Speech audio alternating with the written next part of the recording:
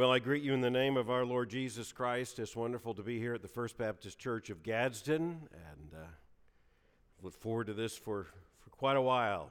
I came in late last night and raced in time to be able to have dinner with your pastor. Made it barely in time, and it was well worth it. Just a welcome to be back in this part of the country. I am thrilled to be back in Alabama. It's hard for me to imagine it was more than 40 years ago that I came to this great state to be a student at Samford University. I was later elected president of the Ministerial Association and traveled all over the state of Alabama preaching in churches. And it's a great, great joy to be in this church. It's a tremendous joy for me to be here because of your pastor. Matt Alexander, I met along with Whitney actually in Mobile, Alabama, when I was preaching at Dauphin Way Baptist Church, and they were there, and they graciously gave me a private tour of some historic sites in Mobile. I remember that very well, and it wasn't long after that they came to the seminary, and Matt became, as he said, one of my interns, and I knew immediately there was something very, very special about this young man. First of all, he's a bona fide Southern Baptist. And I want my Southern Baptist bona fide. I want them real. I want them to know what it was like to have those big clunky white shoes tied on you by your mother before you came to church on Sunday morning.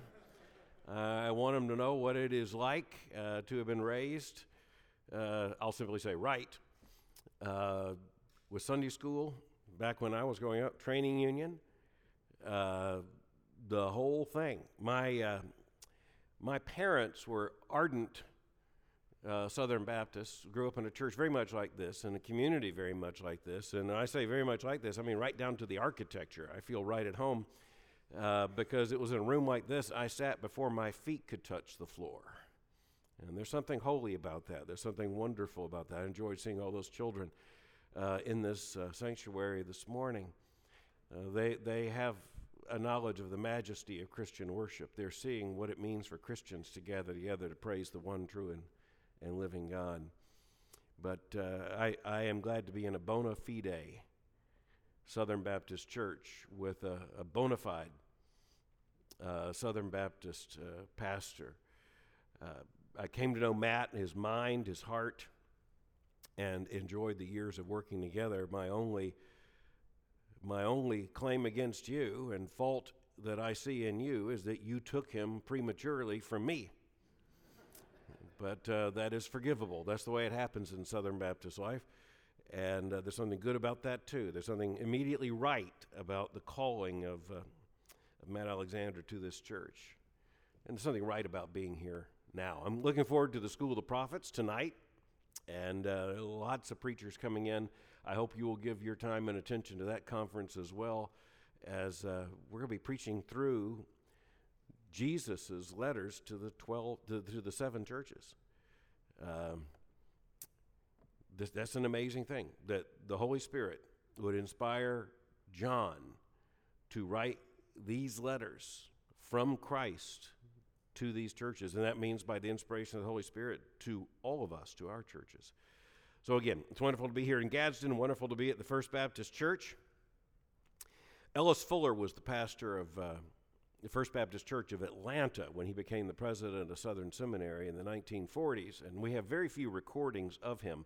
He was a South Carolinian and had been pastor of some prominent churches in South Carolina before he became pastor of the First Baptist Church of Atlanta, and then became president of the seminary. But I was listening to one of those very rare recordings of Ellis Fuller, and I was reminded of what a Southern Baptist sounded like in the 1940s.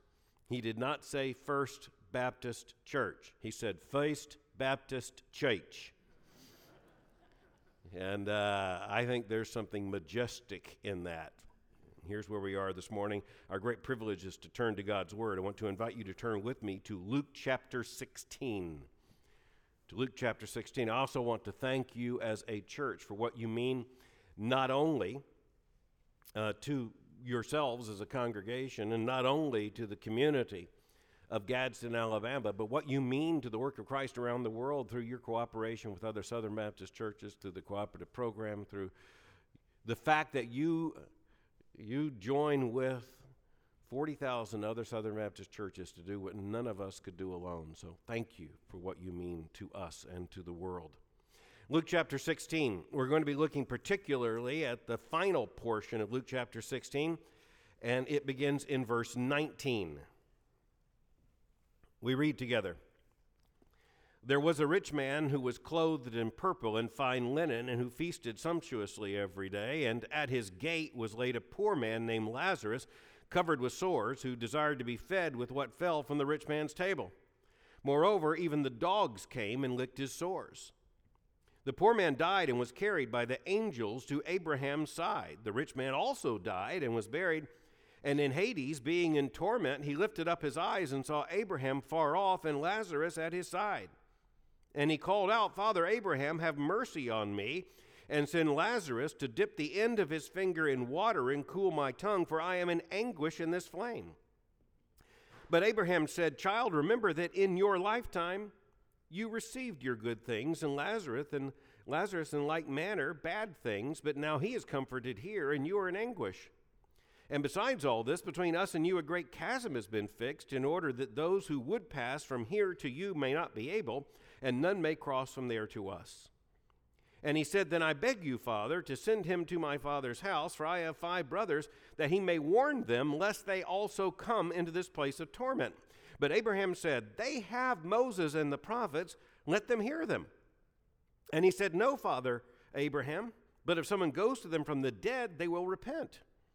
He said to him, If they do not hear Moses and the prophets, neither will they be convinced if someone should rise from the dead. This is God's word. Luke chapter 16 comes, as you well know, immediately after Luke chapter 15. Luke chapter 15 is a cycle of 3 parables about lostness and foundness.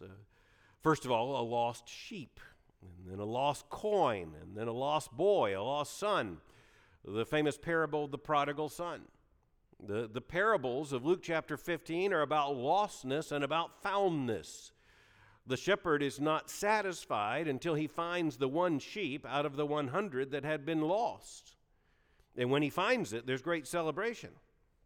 He calls out to his friends and neighbors, saying, Come celebrate with me, for this sheep that I have lost, I have found. And likewise, the woman who loses one of 10 silver coins, she will not rest until she ransacks her entire house and finds that coin. And when she finds it, filled with joy, she calls out to her friends and neighbors and says, Rejoice with me, for I have found that which I had lost. Jesus said, There will be more rejoicing in heaven over one sheep that returns than over 99 who did not go astray. Likewise, Jesus says, the kingdom of heaven is like this. There will be rejoicing when even one sinner comes home, just like that woman with her coin. But then, of course, the climax of that cycle of parables about lostness and foundness is the prodigal son. It's one thing to lose a sheep. It's another thing to lose a coin, but to lose a son. And to lose a son by willful losing. He lost himself. He treated his father as if he were dead, and he took his father's inheritance and he went off into a far land where he squandered that inheritance. And then when he came to himself, it's a beautiful biblical phrase, when he came to himself, he realized as he was now in a land of poverty and famine, he was even envious of what the pigs ate. He decided to go home. And he actually said, better be a slave in my father's house than this. But when he came home, of course, his father did not receive him as a slave, but as a son. And through a celebration. Just like the shepherd celebrated and the woman celebrated, this father celebrated. But he went further and he said, this son of mine was dead and is now alive. And then you recall, however, that the parable goes on and tells us that there is an elder brother who is not at all happy about this celebration, about his prodigal brother returning. One of our problems in reading Scripture is that we too often think in chapters and verses in ways that aren't helpful. Luke did not write this gospel, chapter 1, verse 1. The chapter and verse divisions are put in later so that we can find the text together. But the text was actually written as a unit. It was written as a whole. Luke chapter 15 flows immediately into Luke chapter 16. And as you see the beginning of Luke chapter 16, it begins with Jesus also said to the disciples, there was a rich man who had a manager. So another parable is coming. We're in the same cycle. This is the same setting. Jesus is speaking now in Luke chapter 16, just as he was in those parables so familiar to us in Luke chapter 15. But the parables in Luke chapter 16 are not as familiar to us. I'll have to summarize the first one that begins in verse 1 of chapter 16, a dishonest manager. So this is a man who works for a wealthy man. He manages his business affairs, and he finds out that he's about to be fired. And so he decides that what he is going to do is that he is going to bring in everyone who owes his boss money and is going to cut a deal with them to their financial advantage, to his master's financial disadvantage, so that he can ingratiate himself with them and create a new future for himself. He's about to lose his job. He wants to make sure he's got a soft landing place. So he calls in a man and says, how much do you owe? And he says 80. He says, well, just mark it 40. He does that repeatedly. But the master finds out. He finds out what his manager has been doing. And of course he knows he's a crook, he's a fraud, he's a criminal. But what does he say? He says, that's talent. He's shrewd, that's talent. It's as if he said, I now can't afford for this guy to go work for someone else. He's too shrewd. And then Jesus says, and it's such an odd passage, and he says that the sons of the Lord, his own sons, his own people, the sons of light, he says, could learn something about shrewdness from the sons of darkness. That's a little shocking. I mean, let's just admit to ourselves, that's not what we expected Jesus to say. It's like Jesus said, you want to know how to be a good church member? Go watch The Godfather. Seriously. What is it exactly we are supposed to learn? Larceny? Robbery? Extortion? No, what we're supposed to learn is shrewdness. Have you ever thought about this? A crook has to be shrewd or he's in jail. That's why we find it interesting. That's why, whether it's Sherlock Holmes or Perry Mason or you name it, that's why we like to look at crime dramas, because we want to solve the mystery. There was shrewdness in this. There was a plan in this. And there are some brilliant crooks, and it takes brilliance to be a successful crook. You've got to be shrewd. You've got to be able to size up a situation. You've got to be able to devise a plan. You've got to be able to carry it off. Now, what's Jesus saying? Jesus is saying this: if for the sake of the gospel my people were half as shrewd as criminals for the sake of their criminality, just imagine what the church would look like. He is not telling us to do anything wrong. He's simply saying, be shrewd. Look at a situation for the cause of the gospel and see an opportunity and take the opportunity. Learn something, if you have to, from a dishonest steward. But then the second big passage in Luke chapter 16 is the one we read together about the rich man and Lazarus. It gives us a picture immediately. And again, this is a picture that confuses us. At first, not sure exactly what to do with this. There was a rich man who was clothed in purple and fine linen and who feasted sumptuously every day.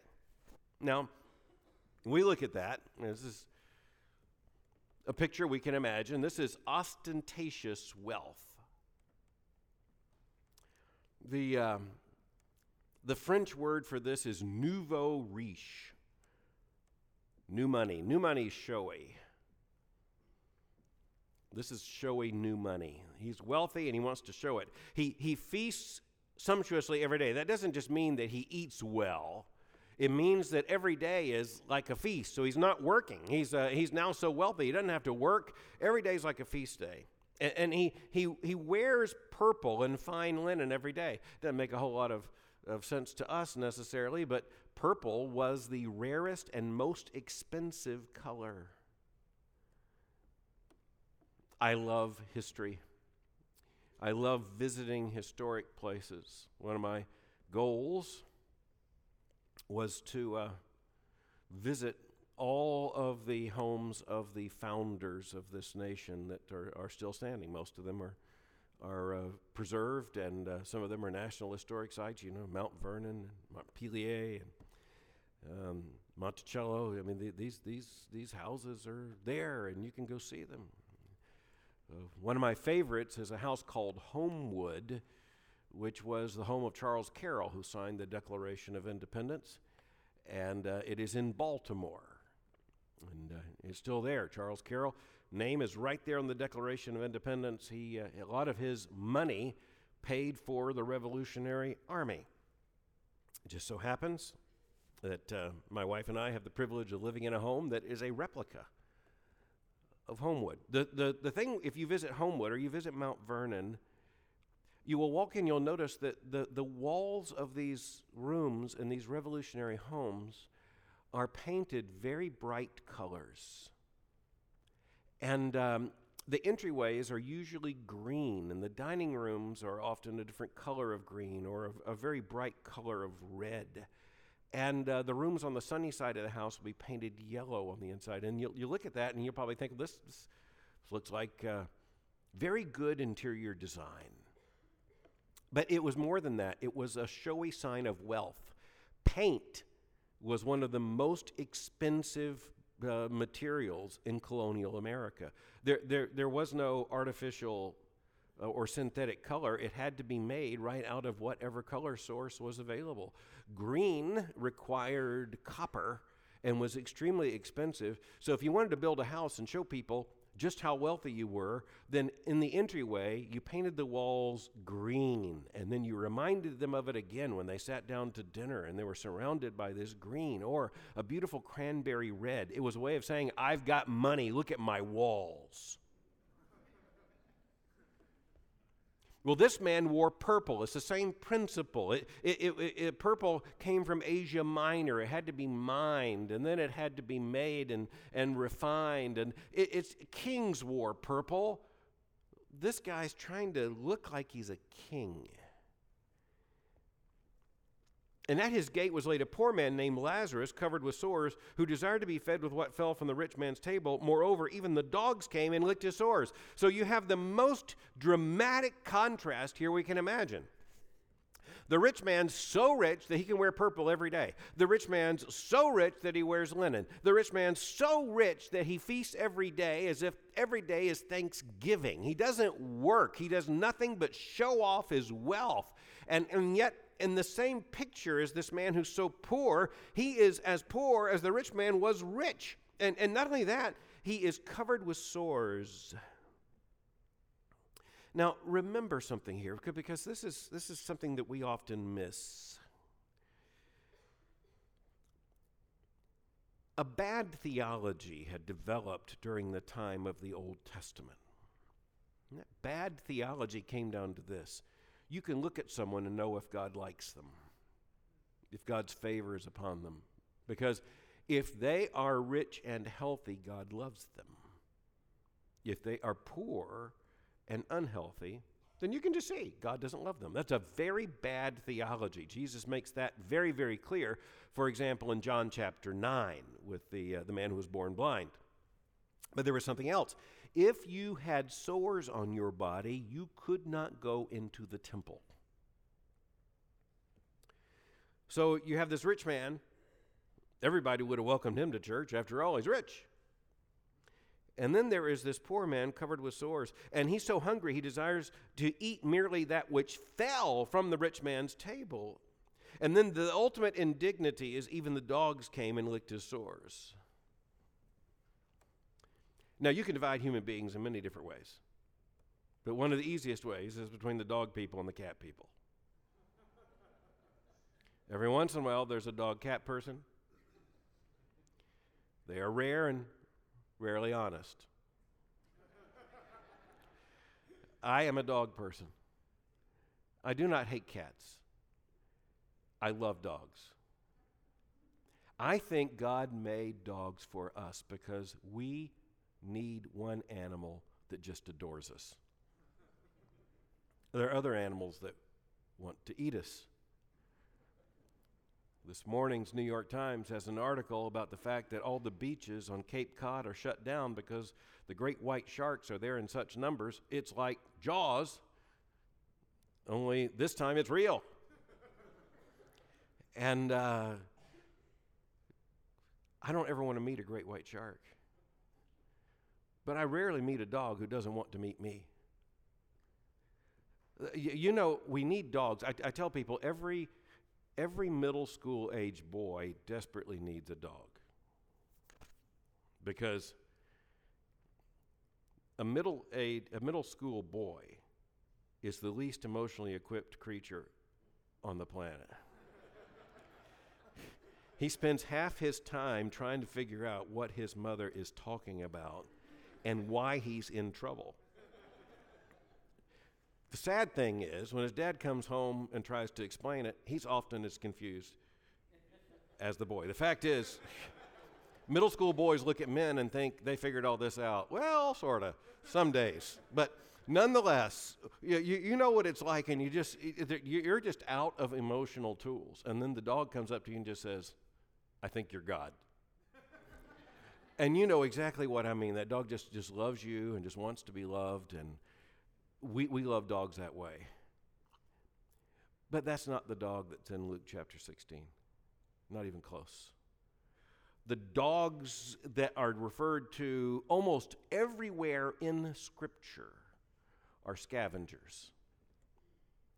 They are not here to encourage Lazarus, but to carry him off like buzzards. It's a picture of such contrast. The rich man couldn't be more rich. The poor man could not be more poor and more pathetic. But then the picture changes. And here's where, as Jesus tells us this, he tells us that the next scene, however, is not the rich man's house. It's not the doorway outside the rich man's house. It is on the other side of death, where the rich man is in Hades. He is in hell. He died even as Lazarus died, and now he is in Hades, and we are told in verse 23, being in torment. He lifted up his eyes and saw Abraham far off and Lazarus at his side. It's an amazing passage because now we are told that on the other side of death, it's the exact opposite. The rich man has nothing. In fact, he's got less than nothing. He is in torment in the flames of hell, and Lazarus doesn't have nothing. He has everything. He's being comforted in Abraham's bosom, which is to say, he is the guest of honor at Abraham's table. Abraham, the father of Israel, he is being honored by Abraham, and the rich man cannot figure out why. You see, if that bad theology were true, then it would be the rich man with Abraham, and it would be Lazarus in hell. If we can look now and say, I know God's favor is on him, and I know God's judgment is on her, then we can say, we'll know exactly who's going to be in heaven and hell just by looking. And Jesus says, you better watch out. That conventional theology is conventionally wrong. And of course, the entire gospel is about the fact that heaven is not financially qualified. Heaven is not even for those who are better morally than others. Heaven is for those who've come to have their sins forgiven through their faith and trust in the Lord Jesus Christ, period. But right now we have the picture of the rich man in torment and Lazarus being comforted by Abraham. And then the rich man calls out to Abraham. And notice what he says. He calls out to Abraham and says, Father Abraham, have mercy on me and send Lazarus to dip the end of his finger in water and cool my tongue, for I am in anguish in this flame. Just a little footnote here. Don't let anyone tell you that the flames of hell are not real, because Jesus says they are. Lutheran bishop last week declared that hell is real, but it's empty. Well, that message is from the pits of hell. Because the Bible makes very clear that, yes, hell is real. The Bible also makes clear hell is not empty. Abraham answers him.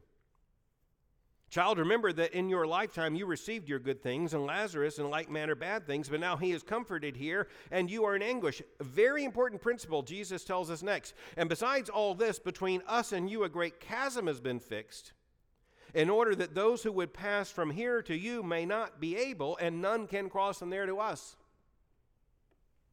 This tells us that eternity is fixed before we die and will not be changed. There will be no opportunity after death to come to a saving knowledge of Jesus Christ our Lord. There's the imperative to evangelism. As Jesus said in John chapter 9, we must work the works of him who sent me while it is day. Night is coming when no man can work. Once death happens, there is no evangelism. And there's no passing from hell to heaven, nor from heaven to hell. Abraham says, there is no way that I can send Lazarus to you. I don't want to send Lazarus to you, but if I did want to send Lazarus to you, I wouldn't be able to send Lazarus to you to dip his finger in water and cool your tongue because you're in anguish in that flame. Can't do it. Notice that it's not over, though. The rich man doesn't give up. He says, then I beg you, Father, to send him to my father's house, for I have 5 brothers, so that he may warn them, lest they also come into this place of torment. Lest they also come into this place of torment. I have 5 brothers. He has never demonstrated any concern for anyone else until now, and now it's for his 5 brothers, and he's concerned about them because they are just like he is. There were 6 brothers who were exactly alike. His 5 brothers are still sitting at that table. They are still just as uncaring. They are still just as worldly. And they are still just as headed for hell. And so the rich man says, if you cannot send Lazarus to me, then send Lazarus to my brothers so that he may warn them. Now, I get the logic of this. I really do. I think you get the logic too. This does make sense. It makes a certain sense to us. How are you going to get the attention of those brothers? How are you going to break through their materialism? How are you going to break through their worldliness? How are you going to get their attention so that they will repent of their sins and turn to God? Well, send a dead man who will tell them to repent. You know, on a certain basis, I think it's a brilliant plan. I think if a dead man I knew was dead showed up and told me anything, I'd pay attention. I'd like to think so. But Abraham's not buying it at all. And what we have is actually the climax of the passage. It's one of the most important passages in the entire New Testament. Abraham's response is this. He said, they have Moses and the prophets, let them hear them. Now, you have to understand something. The phrase Moses and the prophets means the Bible.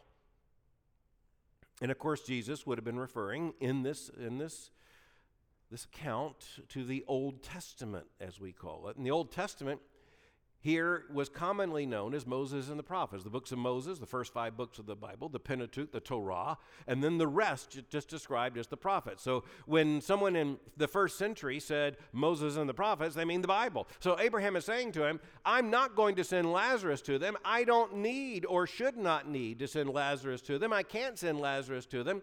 But they have Moses and the prophets. They have the Bible.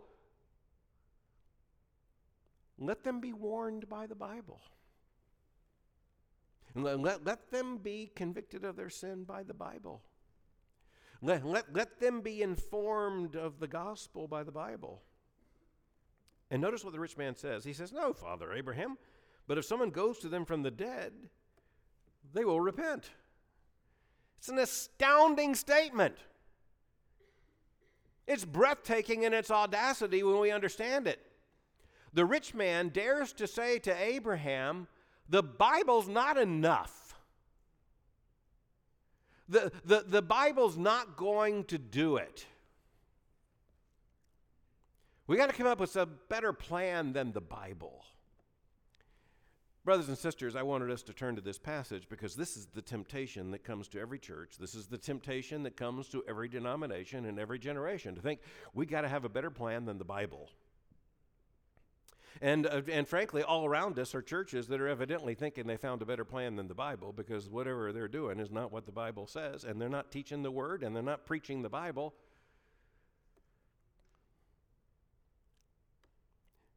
I wanted us to turn to this passage, for one thing, just to look to one another and recognize we don't have plan B. All we've got is plan A. How many times in the Old Testament, just repeatedly, are we told that the only source of wisdom and knowledge and truth is the Word of God? How many testimonies to God's Word do we need? And then in the New Testament, how many times are we told that it is the first responsibility of the church to preach the Word of God? How many times do we hear Paul speak to someone like Timothy and say, preach the Word in season and out of season? Why? Because every word of the Scripture is inspired of God and profitable for doctrine, for reproof, for correction, for instruction in righteousness. We don't have a plan B. I fully recognize this room. I've never been in it before. But as I said, I was raised in it, just in a different place. Even down to the 1920s era construction. Church architecture is one of my interests, and I think I can tell you almost exactly why this building was planned as it was planned. The church I grew up in Lakeland, Florida, almost exactly alike. There's a reason why, when you walk into this church, you have a pretty good idea that it's a Baptist church. Why? Why? You certainly know it's a Protestant church in the sense that it's not a Catholic church. Why? Because there's a pulpit right here at the center. The piece of furniture that cries out primary attention is the pulpit. Not an altar on which the Mass is conducted, but a pulpit from which the Bible is preached. And if you go to the historic European cathedrals, you will find pulpits, but you will not find them in the center of the place of worship. You will find them off to the side.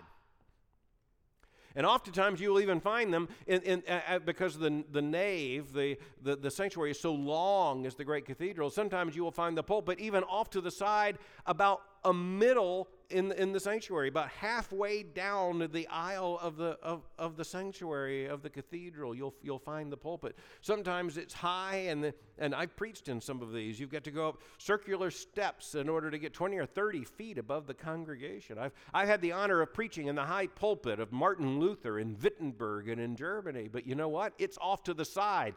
And as much as that building is one of the most beautiful places of worship in the history of the Christian church there in Germany, if it were as I would turned it into a Baptist church, that pulpit's going to be ripped off the wall and put right in the middle. Because the first mark of the church is the preaching of the Word of God. And the one thing that has to take place is the preaching of the Word of God. And it is so central to our worship that it's central to the building, and it's right here. My boyhood pastor never trusted musicians. He had the pulpit bolted to the floor so that no singing group could ever move the pulpit. They'd have to work around the pulpit. Now, I will tell you, I love that. I love that. Bolt it to the floor, make everyone else stand around it. In the church when I was growing up, you could not make, and this is an historic Southern Baptist church, you could not make announcements from the pulpit. You could do nothing but read the Word of God and preach the Word of God from the pulpit. There was a lectern down here that had a microphone on it, and that's where announcements were made. Now, I'm not saying there's anything in God's Word that says that's the way it should be. I'm just telling you, as a little boy, I saw what it meant for the Word of God to be central. The only thing you can do in this pulpit, which is in the middle of the room and dominates everything else, is read and preach the Word of God, period. The centrality of preaching defines what it means to be a church. To be Baptist is to recognize that so much that we have no excuse not to know that, even just if we walk into the building. The rich man's plan is very clear. Just send a dead man, and my brothers will believe. They're worldly, they're materialistic, they're busy. And let me just ask you, if you don't hear similar kinds of things being said, or if you don't hear them said, then you see them being done by churches that are doing the craziest things, as if that's evangelism. Churches holding a spectacle. Churches trying to do this or trying to do that, other than preaching the Word of God. The fact is that there are very limited plans in the New Testament. Personal evangelism, which means Christians sharing the gospel with those who do not yet believe in a personal conversation. And that is central to the New Testament plan. There are churches who would like to find some way around that. And then the preaching of the Word of God. And I had the privilege of being chairman of a Billy Graham crusade now more than 20 years ago, almost 25 years ago. And I can still remember some pastors in Louisville saying, you know, I'm not sure people will still turn out for preaching. Well, we filled the stadium every single night for preaching. And people came to know the Lord Jesus Christ by preaching. And there were several pastors who said, that's the most amazing thing. I haven't seen preaching like that. I haven't heard preaching like that. I haven't seen preaching work like that. And yet, when they went back to their churches, it was almost as if they said, well, now what do we do? And preach the Word. But the haunting issue in this passage, in this text, is how it ends. And I hope you heard it and felt it when we read the text together. The rich man says, no, Father Abraham, but if someone goes to them from the dead, they will repent. Look at verse 31. He said to him, if they do not hear Moses and the prophets, if they won't hear the Bible, neither will they be convinced if someone should rise from the dead. It sounds like a good plan, but it won't work. If they won't hear the Bible, then they won't hear it from a man raised from the dead. And you know it immediately. The one who spoke this passage is the one who rose from the dead. And you know exactly what happened after Jesus was resurrected from the dead. What did the people who had crucified him say? Oh, well, we must have lost his body. Or they said it certainly isn't possible that he was raised from the dead. They wouldn't believe before. They didn't believe after. If they won't believe Moses and the prophets, then they won't believe even if one should rise from the dead. But you know, the whole purpose of this passage is not to end in the negative. Just the realization, and here's the bad news. If they won't hear Moses and the prophets, then they won't hear or believe, even if one should rise from the dead. But actually, the entire context is good news. Here's the reality. This is God's word. God loves us so much, he gave us his word. And here's the good news. When this word is preached, it penetrates human hearts, and people who would not come to God do come to God. They would not come to repentance. They do come to repentance. They would not come to faith. They do come to faith because the Holy Spirit takes this word into the hearts and does surgery. And not only that, for those who are believers, the Holy Spirit takes the word into the hearts of believers and conforms us to the image of Christ. There's no plan B. That's why Paul said to Timothy, preach the word in season and out of season. Preach it when it's popular and when it's unpopular. Preach it when they like it and preach it when they don't like it. Preach it when it works and when it doesn't look like it's working.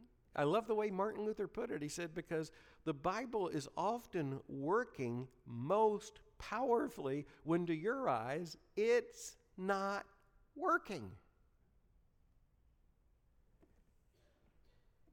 Because the work of the Holy Spirit in the human heart is invisible.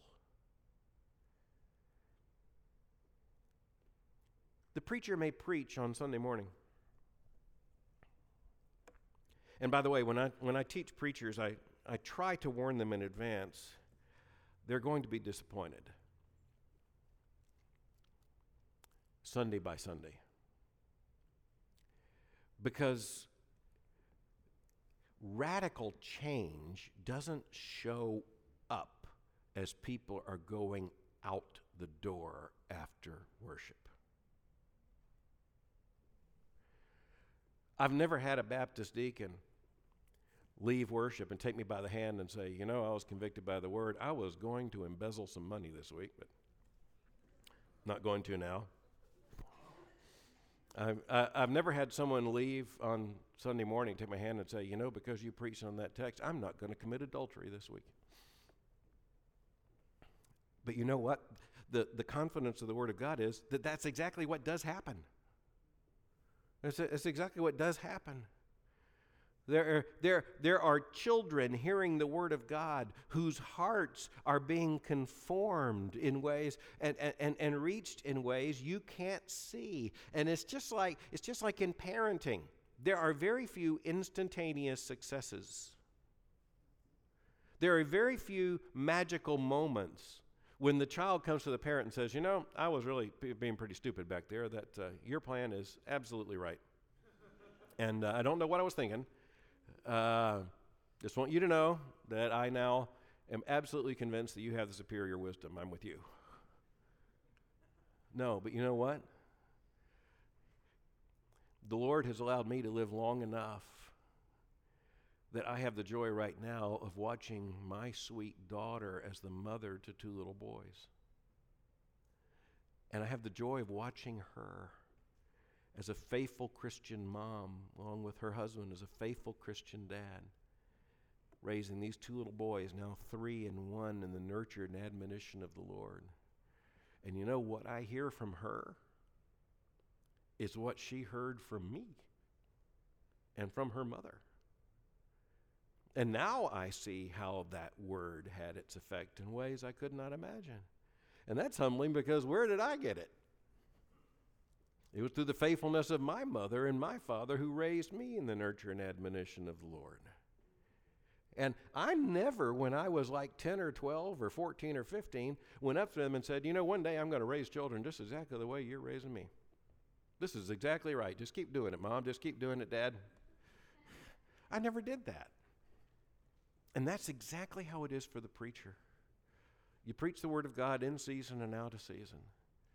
And you're not sure exactly what God's doing with it until you're in a deacon's meeting and there's a hard decision to be made, and a man speaks and says, well, the Word of God says, and you realize this is exactly as it should be. We don't have a plan B, we only have a plan A. It's the preaching of the Word of God. And this is, in Luke chapter 16, one of, let's just admit it, the oddest testimonies to the power of the Word of God we could imagine. This dialogue between the rich man and Abraham that we are privileged to overhear because Jesus tells us about it. It follows that strange parable in which Jesus said, it would be helpful if some of my people, the sons of light, were as shrewd as the children of darkness. And so I've come from Southern Seminary with great joy to be with you at the First Baptist Church at Gadsden to tell you, A, be as shrewd as crooks. And 2, preach the Bible. Honor the preaching of the Bible. Demand the preaching of the Bible. Because there is no plan B. Let's pray. Father, we're so thankful for your word. We're thankful for the word which tells us of the gospel, that tells us that salvation comes to sinners by faith and repentance, faith in the Lord Jesus Christ and trust. Father, we declare Jesus Christ crucified for our sins and raised by the power of God on the third day, and ever living, our Savior and Lord. And Father, we declare right now salvation to all who come to the Lord Jesus Christ in faith. Father, we declare this because you have revealed it in your word. And Father, we hear your word, and we pray that there will be others who will hear your word also and believe, and believing be saved. We pray this in the name of Jesus Christ our Lord. Amen.